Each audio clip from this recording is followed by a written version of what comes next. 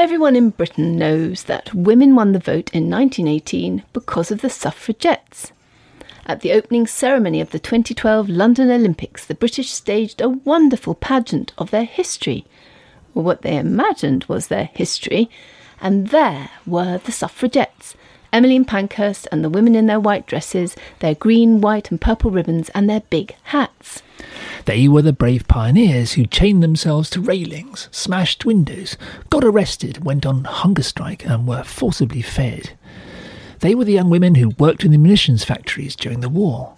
Votes for women was their victory. Except that, when you look closer, it simply wasn't. Votes were won in 1918 not by Mrs. Pankhurst and the Suffragettes, but by a completely different group of women.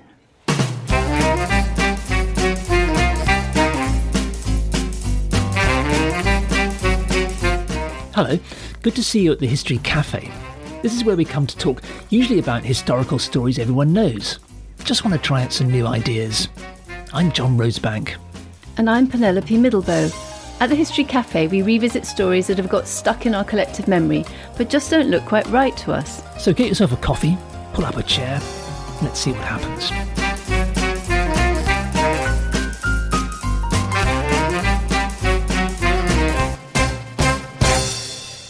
On the 6th of February 1918, the Representation of the People Act was given the King's assent. It gave women the vote, but only if they were over 30 and were also a householder, or married to a householder, or occupied a property worth at least £5 a year, or a graduate of a British university. 8.4 million women in all. They would be about 40% of the total electorate. A long way to go before women would get the vote on the same basis as men, but it was a major first victory. On the 23rd of February that year, Emmeline Pankhurst and two other suffragette leaders wrote to their supporters in what had been their Women's Social and Political Union, the WSPU, which we nowadays know as the Suffragettes, and they wrote, "Votes for women has been won because the WSPU was blessed with marvellous leadership, which drew to itself loyal and enthusiastic followers."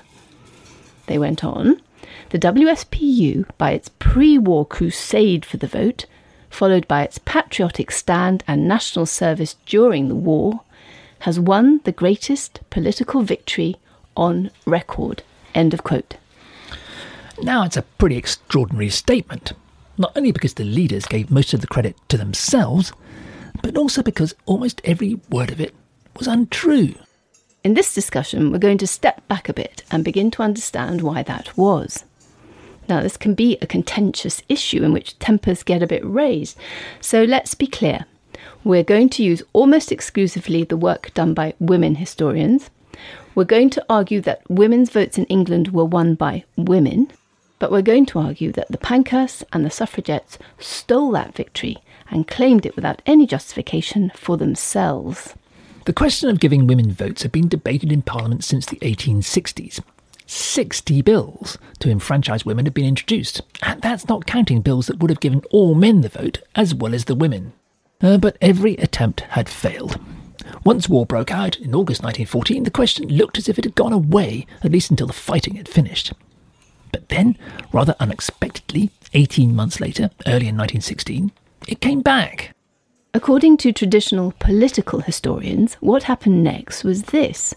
And as you know, at the History Cafe, we usually go through the traditional story before we look at what we think happened. So bear with us, and actually, in this case, it turns out to be very important to hear the old story first, as you'll see. Since May 1915, wartime Britain had been governed by a coalition under H.H. Herbert Henry Asquith. His cabinet largely contained Liberals, with some Tory ministers and a few Labour. According to British law, there would have to be an election by the end of 1916 at the latest. And pretty much everybody wanted one. Asquith's wartime coalition was breaking up.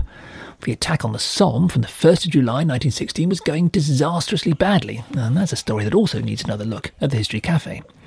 Not only was Asquith's own party, the Liberals, in meltdown, but so were the Conservatives. Factions in both parties were competing for control in the hope of getting rid of Asquith and getting themselves in power. Pretty much every hack and second-rate politico on the Westminster bloc was itching for an election. But how could you have an election when Britain was at war? It wasn't so much a question of practicalities as of who would be able to vote. In 1916, only about 40% even of the men were qualified to vote, and many of them were sitting in mud-filled trenches across the Channel. But it was a lot more complicated than that. At that time, you couldn't vote if you hadn't occupied your house for 12 months, or if you were receiving poor relief. But many men had been absent from their houses for a lot longer than 12 months because they were at the front, and others had to move to take up war work. And with all the disruption of the war, others were out of work and had to accept poor relief. So the register of voters, last drawn up in 1910, was hopelessly out of date. Anyway, pretty much everybody was now agreed that it would be grossly unjust only to allow 2 out of every 5 men to vote, when a vastly larger proportion than that were risking their lives being shot at, or had in other ways had their world turned upside down by the war. And that was especially true after May 1916, when compulsory conscription meant that every man aged 18 to 41, married or single, could be forced to join up and fight. So by 1916, everybody was talking about who should be allowed to vote, but taking any kind of decision looked impossible. The situation within Parliament in 1916 was of such mind-numbing political complexity that you lose the will to live just thinking about it. The election kept being put off, and after the latest delay on the 14th of August that year, there was uproar. Some wanted every soldier to be allowed to vote. The Labour Party were even saying women should vote. 2 days later, on the 16th of August, up jumped a minor Tory minister, Walter Long. He had a brilliant suggestion. Well, nowadays Long has been long forgotten, but before the First World War, he'd been a contender for the Tory leadership. He'd kept up his image as an irascible country squire from Wiltshire, even though by 1916 he was in fact sitting for a constituency in London. Anyway, he was deeply enmeshed in the factional squabbling within the Tory party. Well now, Walter Long, prompted, he said at the time, by some Liberal and Labour members, suggested that the whole question of who should vote should not be fought out on the floor of the House of Commons, but be referred instead to a special cross-party conference. Well, that got everyone off the hook, at least for the time being, especially when the respected and long-serving Speaker of the House of Commons, James Lowther, was persuaded to chair the conference. He and Long spent the September parliamentary break of 1916 drawing up names, and eventually came up with a list of 32 conference members who they thought represented all the innumerable interests within all the parties. You have quietly to suspect that Long and Lowther, who was also a Tory, had half an eye on the advantage to their factions within the struggle that was going on within the Tory party. Anyway, the men around the table at the Speaker's new conference would have such a vast range of different opinions that nobody seriously expected them to agree on anything. But from the 12th of October 1916, they dutifully sat down twice a week. And they kept going all through Christmas. And that was remarkable enough, because on the 5th of December, Asquith's government finally collapsed and was eventually replaced by one under Lloyd George. He was a Liberal, but his government was largely made up of various factions from the Tory party. And against everyone's expectations, the conference kept on going in the new year. More than that, by January the 10th, 1917, Mr. Speaker and the others at the conference had, to everyone's amazement, including their own, agreed about absolutely everything. Except one thing, one outstanding question. And yes, you guessed it. That, of course, was votes for women.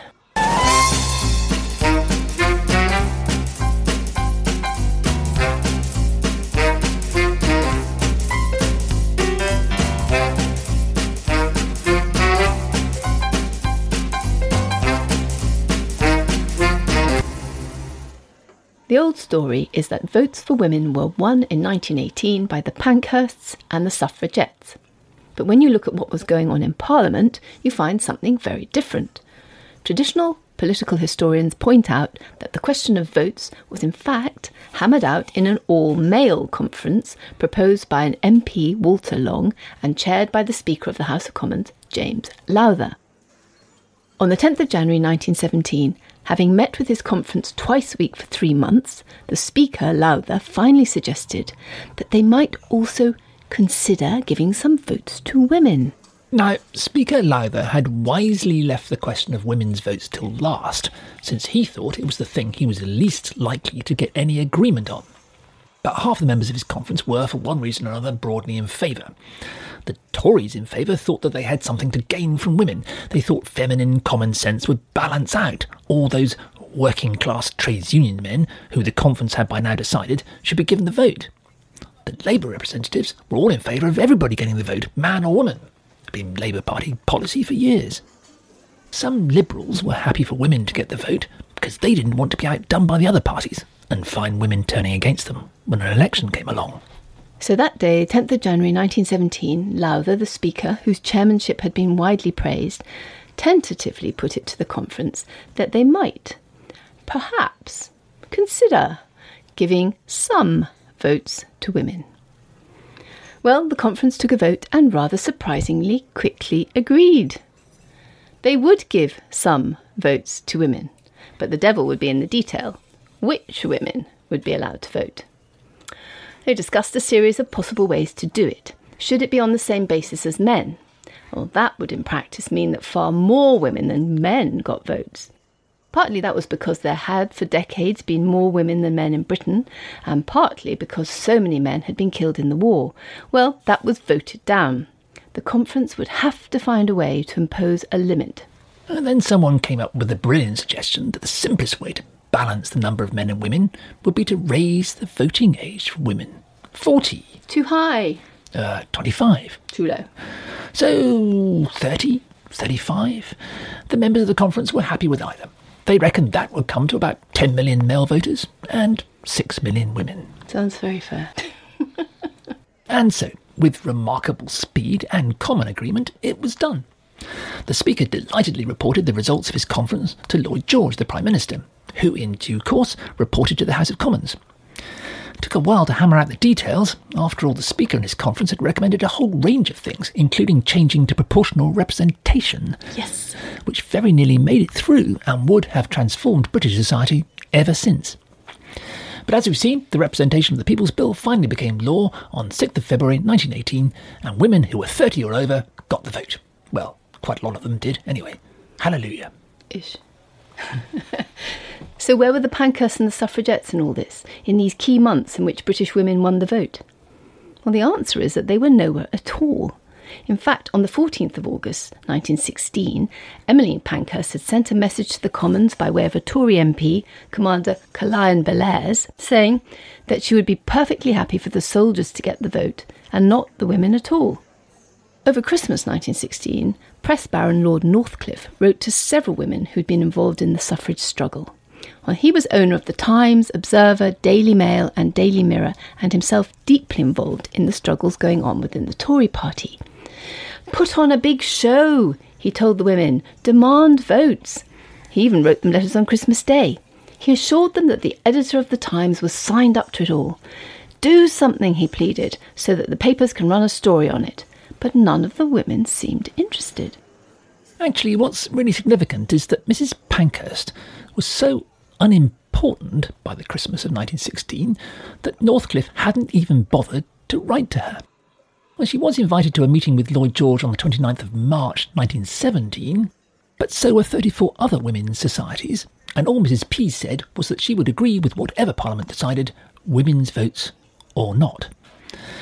During all the tense days since mid-1916, Mrs. Pankhurst had spent her time trying, and failing, to set up an orphanage for war babies. Now, what's even more remarkable is that after the March 1917 meeting, there were many months of extremely tense debates in Parliament in which votes for women could easily have been lost. And where was Mrs. Pankhurst then? Well, first she embarked on a nationwide tour. She was campaigning for industrial peace, by which she meant working with industrialists to suppress British trades unions. Nothing to do with votes for women. And then she went to Russia. And there she was on a mission to try to stir up support for continuing the war after the first revolution of that year. She raised the money for her trip through the WSPU's magazine Britannia.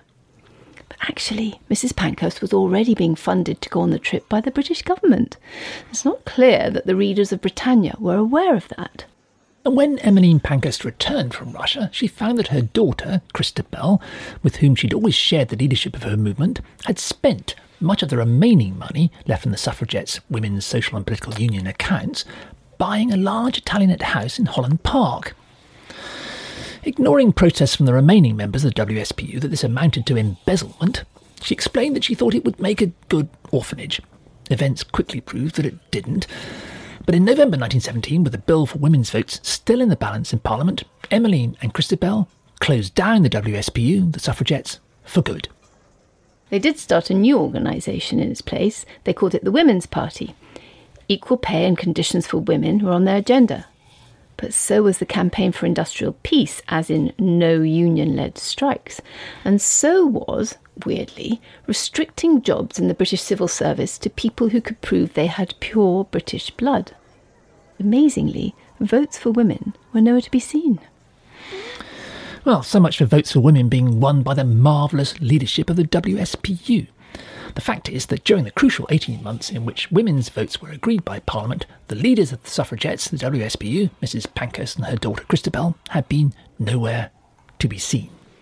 All of which used to lead political historians, mainly men of course, to conclude, as one of them loftily put it, quotes, the women's suffrage movement in Great Britain has suffered from the misconception that it was through the urgings, exertions and sacrifices of women What a misconception. that the vote was finally achieved.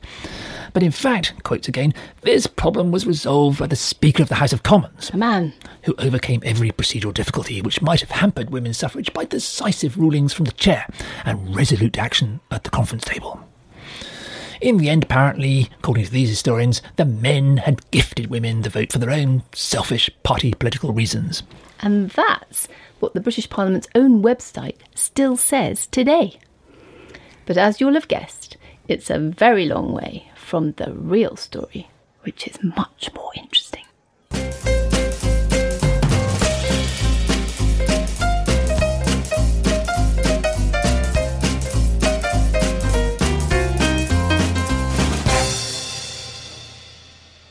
Feminists have long told us that the Pankhursts won the vote for women. Well, judging by the events of 1916 to 17, when the legislation to give women the vote went through Parliament, that's simply not true. In those months, the Pankhursts had nothing at all to do with it. Traditional political historians, in fact, claim that women didn't win the vote at all. They were given the vote for grubby party political reasons. It was a deal done largely behind closed doors by a conference of 30 men and the Speaker of the House of Commons, also a man. But both of these versions suffer from the historians' habit of burying their head deep in the sands of their own little patch. But we always find at the history cafes that things change when you get your head around the wider context. So let's change the metaphor, pull up some more chairs, widen the conversation. Let's rewind back to March 1916. In that month, a very different body from the Pankhurst WSPU took the decision to restart its campaign for women's votes. This was the National Union of Women's Suffrage Societies, the NUWSS. Now, this story was first told back in 1980 in a doctoral thesis written by Sandra Holton, who's since gone on to become a distinguished historian of suffrage. The NUWSS was an umbrella organisation set up in 1897 that pulled together almost all women's suffrage campaigners with the notable exception of the Pankhurst WSPU. When war had broken out in 1914, the NUWSS had suspended its suffrage campaign and put all its energy into practical work to set up hospitals in the battlefields and relieve poverty and hardship at home. However, as we've seen, by the spring of 1916, the question of votes was in the air again. The pressure on the home front had also eased up a bit. So the NUWSS encouraged its local branches and societies to get back to campaigning. They could start by sending in resolutions, pressing for votes to be given to women. By June 1916, 226 NUWSS branches and societies had sent them in, and they'd been forwarded to the government. Local societies also began putting pressure on their local MPs. In August 1916, Millicent Fawcett, who'd been president of the NUWSS since it began, convened a conference. Representatives of the various suffrage societies were there, all except, of course, the Pankhursts and the WSPU. Sympathetic MPs also came. One of those who was there was Henry Nevinson, a journalist who was back briefly from his work as a war correspondent. He was a member of the United Suffragists, which included both men and women. In fact, many of its members had left the Pankhurst WSPU in disgust at its tactics over the years. And it was Nevinson, in the course of Millicent Fawcett's conference in August 1916, who first came up with the idea that the best way to get women's votes was to call a special, well, you guessed it, a special Speakers' Conference. Ha-ha! You remember that the long-forgotten Tory squire Walter Long, who proposed the idea in Parliament, said that he'd got it from certain Liberal and Labour MPs. Well, now we discover exactly where those MPs had got it in the first place. Sandra Holton discovered that it was Millicent Fawcett's contacts in the Commons who'd persuaded Long to propose the conference that they'd come up with as his own idea. It was a brilliant tactic, since it played right into the Tories' internal faction squabbles, and it got the different Tory groups competing to push the idea as if it had been their own. Well, once the Speakers' Conference was announced, NUWSS societies began a furious campaign of meetings, writing to the press and sending deputations. You recall that Mrs. Pankhurst was at this time touring the country campaigning, not for votes, but against trade unions. MPs and members of the Speakers' Conference, however, found that they were being bombarded with letters and memorials from NUWSS societies telling them to give women the vote. They also started getting memos supporting women's votes from the trades unions, which, despite the Pankhurst's best efforts to close them down, were becoming increasingly powerful. It was, of course, the NUWSS that had shrewdly got the unions involved in their campaign too. On the 15th of December 1916, while the Speakers' Conference was in the middle of its deliberations, but before it had got round to discussing women's votes, there was a very interesting informal meeting at the home of Sir John Simon. Now, he was one of the Liberals on the conference, and another was Willoughby Dickinson, an MP with a long-standing commitment to women's votes, and that evening he was also at Simon's house. There too was the journalist Henry Nevinson, who'd first proposed the conference, and also Millicent Fawcett, president of the NUWSS, and 2 other women suffragists from her society. The 6 who met at Simon's house discussed the opposition they might face when the Speakers' Conference finally began to discuss the women's issue in the new year. The most obvious objection was, of course, that there were more women than men. Now, there was a ready-made answer to this. It had been discussed among NUWSS suffragists since at least 1913. The simple solution was to raise the women's voting age. So at the meeting at Sir John Simon's house, Fawcett and the others decided, perhaps reluctantly, that that was what they'd have to do, even to 40 if that was all they could get for the time being. The meeting therefore agreed that the 2 Liberal MPs would try to get the Speakers' Conference to agree to women's votes in principle, and then go for a variety of different ages in turn to see what would get the most support. They also agreed to pull strings and get one of the Tory members of the conference, Sir William Bull, to suggest all of this as, you guessed it, as if it was his own idea. After all, the various squabbling Tories would probably be the most difficult to win over, and this strategy had worked before with Walter Long, and they hoped it would work again with Sir William Bull. He was Walter Long's parliamentary private secretary. Well, if this is all beginning to sound familiar to you, you'd be right. Now Millicent Fawcett and the others just needed to wait until the Speaker decided it was time at last to float the idea of women's votes.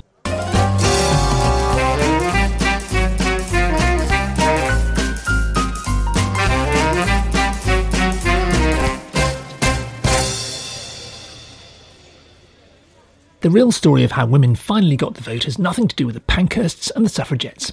Nor was it, as traditional political historians suggest, just a grubby deal done among the men in Parliament. Behind the scenes, we discover, using the work of historian Sandra Holton, that every one of the moves the men in Parliament took had been thought through and quietly organised by Millicent Fawcett and her National Union of Women's Suffrage Societies, the NUWSS. In December 1916, Millicent Fawcett met with 5 others to plan a strategy. 2 things we should notice about this December meeting. One was that it was shortly afterwards that Millicent Fawcett began getting letters from the Tory press baron Lord Northcliffe demanding a big blustering fuss for women's votes. Well, of course, that might be good for Northcliffe's paper sales, but it was the last thing Fawcett was going to do just at this moment. She'd just set up a plan for an unruffled debate at the Speakers' Conference, and she didn't want anything to interfere with that. So that was why she ignored Northcliffe, not because she wasn't interested. But much more important, you'll already have guessed it, when the Speaker finally, gingerly, raised the fraught question of women's votes at his conference on January the 10th, he suddenly and magically found it was all much easier than he'd expected. One of the Tories, Sir William Bull, unexpectedly piped up and suggested that they could limit the number of women voters by, raising the voting age. Good idea. The men around the table nodded in agreement and found themselves being calmly led through exactly the procedure Millicent Fawcett and the other 5 had secretly worked out a month before. And it went like clockwork. Bull later proudly described how he had, quotes, commenced the bidding at a voting age of 40. He'd made a jokey little speech about how, by 40, women had done with child rearing and had, quotes, more time to devote to matters political. Whether or not Bull actually believed it, it was a good ruse. It put, he wrote, even the opposition on the conference in a good humour and the right frame of mind to consider the matter. Well, naturally. Nobody knows if the Tory Speaker Lowther ever realised what was going on. But much to his delight and surprise, having expected the conference to fall apart over women's votes, the whole thing sailed through in a week, with scarcely any disagreement at all. Sometime around the end of the week, Millicent Fawcett and her parliamentary secretary, Ray Strachey, a woman engineer and writer, met with Walter Long, and he agreed that he would back the conference proposals if they were now put forward in Parliament. Fawcett also had conversations with other members of the conference and agreed that the NUWSS and all its hundreds of affiliated societies wouldn't oppose an age limit for women, since that was the best way to get the proposal through Parliament. Well, of course they wouldn't. They'd suggested it. So what looks to political historians like a clever male political fix by Walter Long and deft committee work by Speaker Lowther turns out to have been nothing of the kind. The whole thing had been carefully, quietly and skillfully proposed and prepared by Millicent Fawcett, the NUWSS and their friends. They'd pulled all the strings and left as little as possible to chance. In the febrile political atmosphere of 1916 to 17, Fawcett and her allies had pulled off an extraordinary coup. But it was far from over.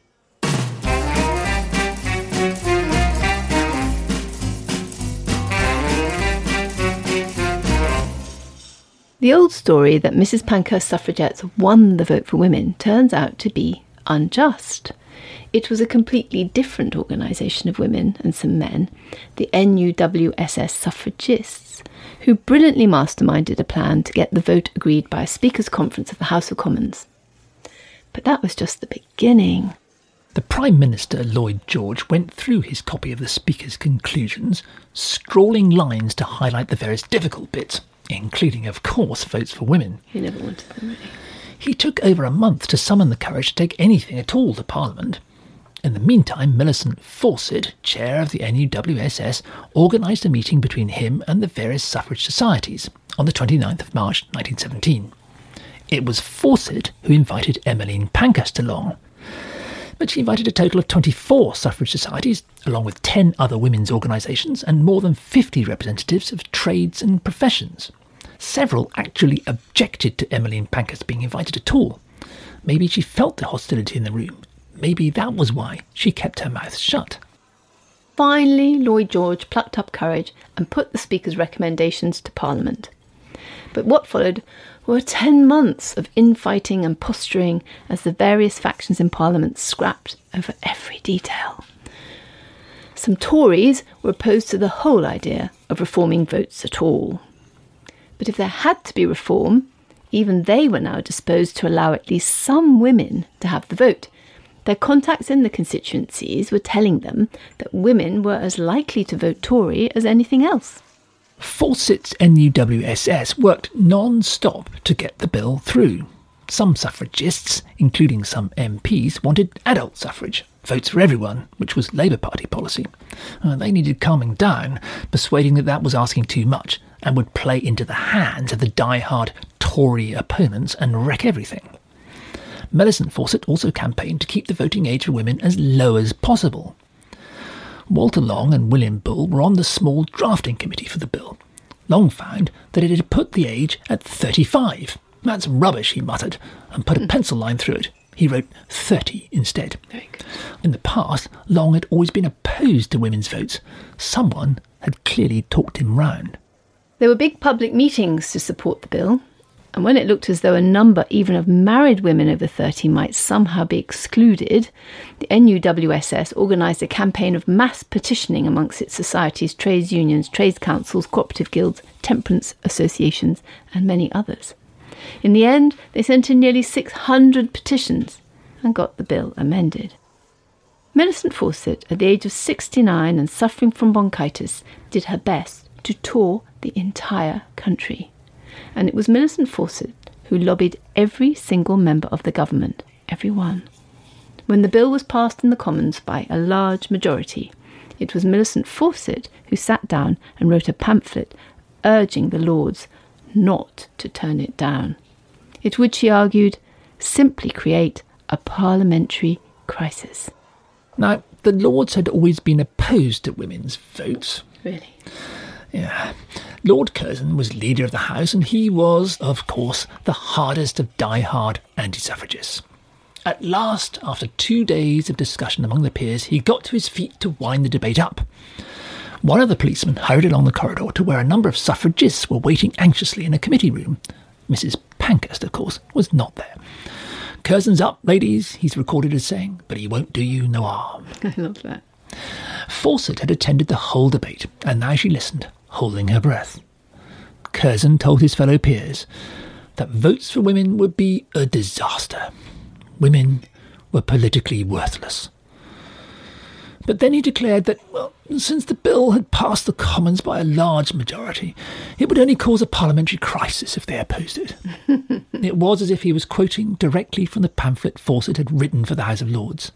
Curzon announced that, well, he would abstain. At that moment, everyone knew that the bill would pass. It received the royal assent on the 6th of February 1918. It gave 21 million people the vote, 8.4 million of them women. On the 13th of March, the NUWSS held a victory rally at the Albert Hall. Many were in their NUWSS uniform of berry red and leaf green. Why does nobody remember those colours? Only the uniform of the Suffragettes. I have no idea. It's really annoying. Sir William Parry conducted his rousing new arrangement of Jerusalem, which was known at the time as the Women Voters' Hymn. Everyone sang along, and they gave Millicent Fawcett a rapturous reception. But then it was back to work. They had to get women to register for their new votes, and campaigning again successfully for women to be allowed to stand as MPs, without the age restriction of 30, as it turned out. So, it isn't that the popular story about women winning the vote is wrong. It just gets the wrong women. In the key months in which the women finally broke through, Emmeline Pankhurst and the Suffragettes were not involved. They were nowhere to be seen. In fact, the WSBU, the Suffragettes organisation, had been wound up. They weren't even campaigning anymore. Whatever they wrote to their supporters afterwards about how their wonderful leadership had won the vote, they had had literally nothing to do with it. It was Millicent Fawcett and the NUWSS, which had always been committed to peaceful negotiation, that had pulled off a brilliant campaign. Just like the women of Austria, Canada, Germany, Hungary, Poland and the Soviet Union, who also peacefully won the vote at this time, it was achieved not by breaking windows or chaining anyone to anything. The vote was won by playing the political game with extreme skill and tact. But we can hear some of you saying this is to take too short a view. Nothing, surely, in history is ever caused just by immediate events.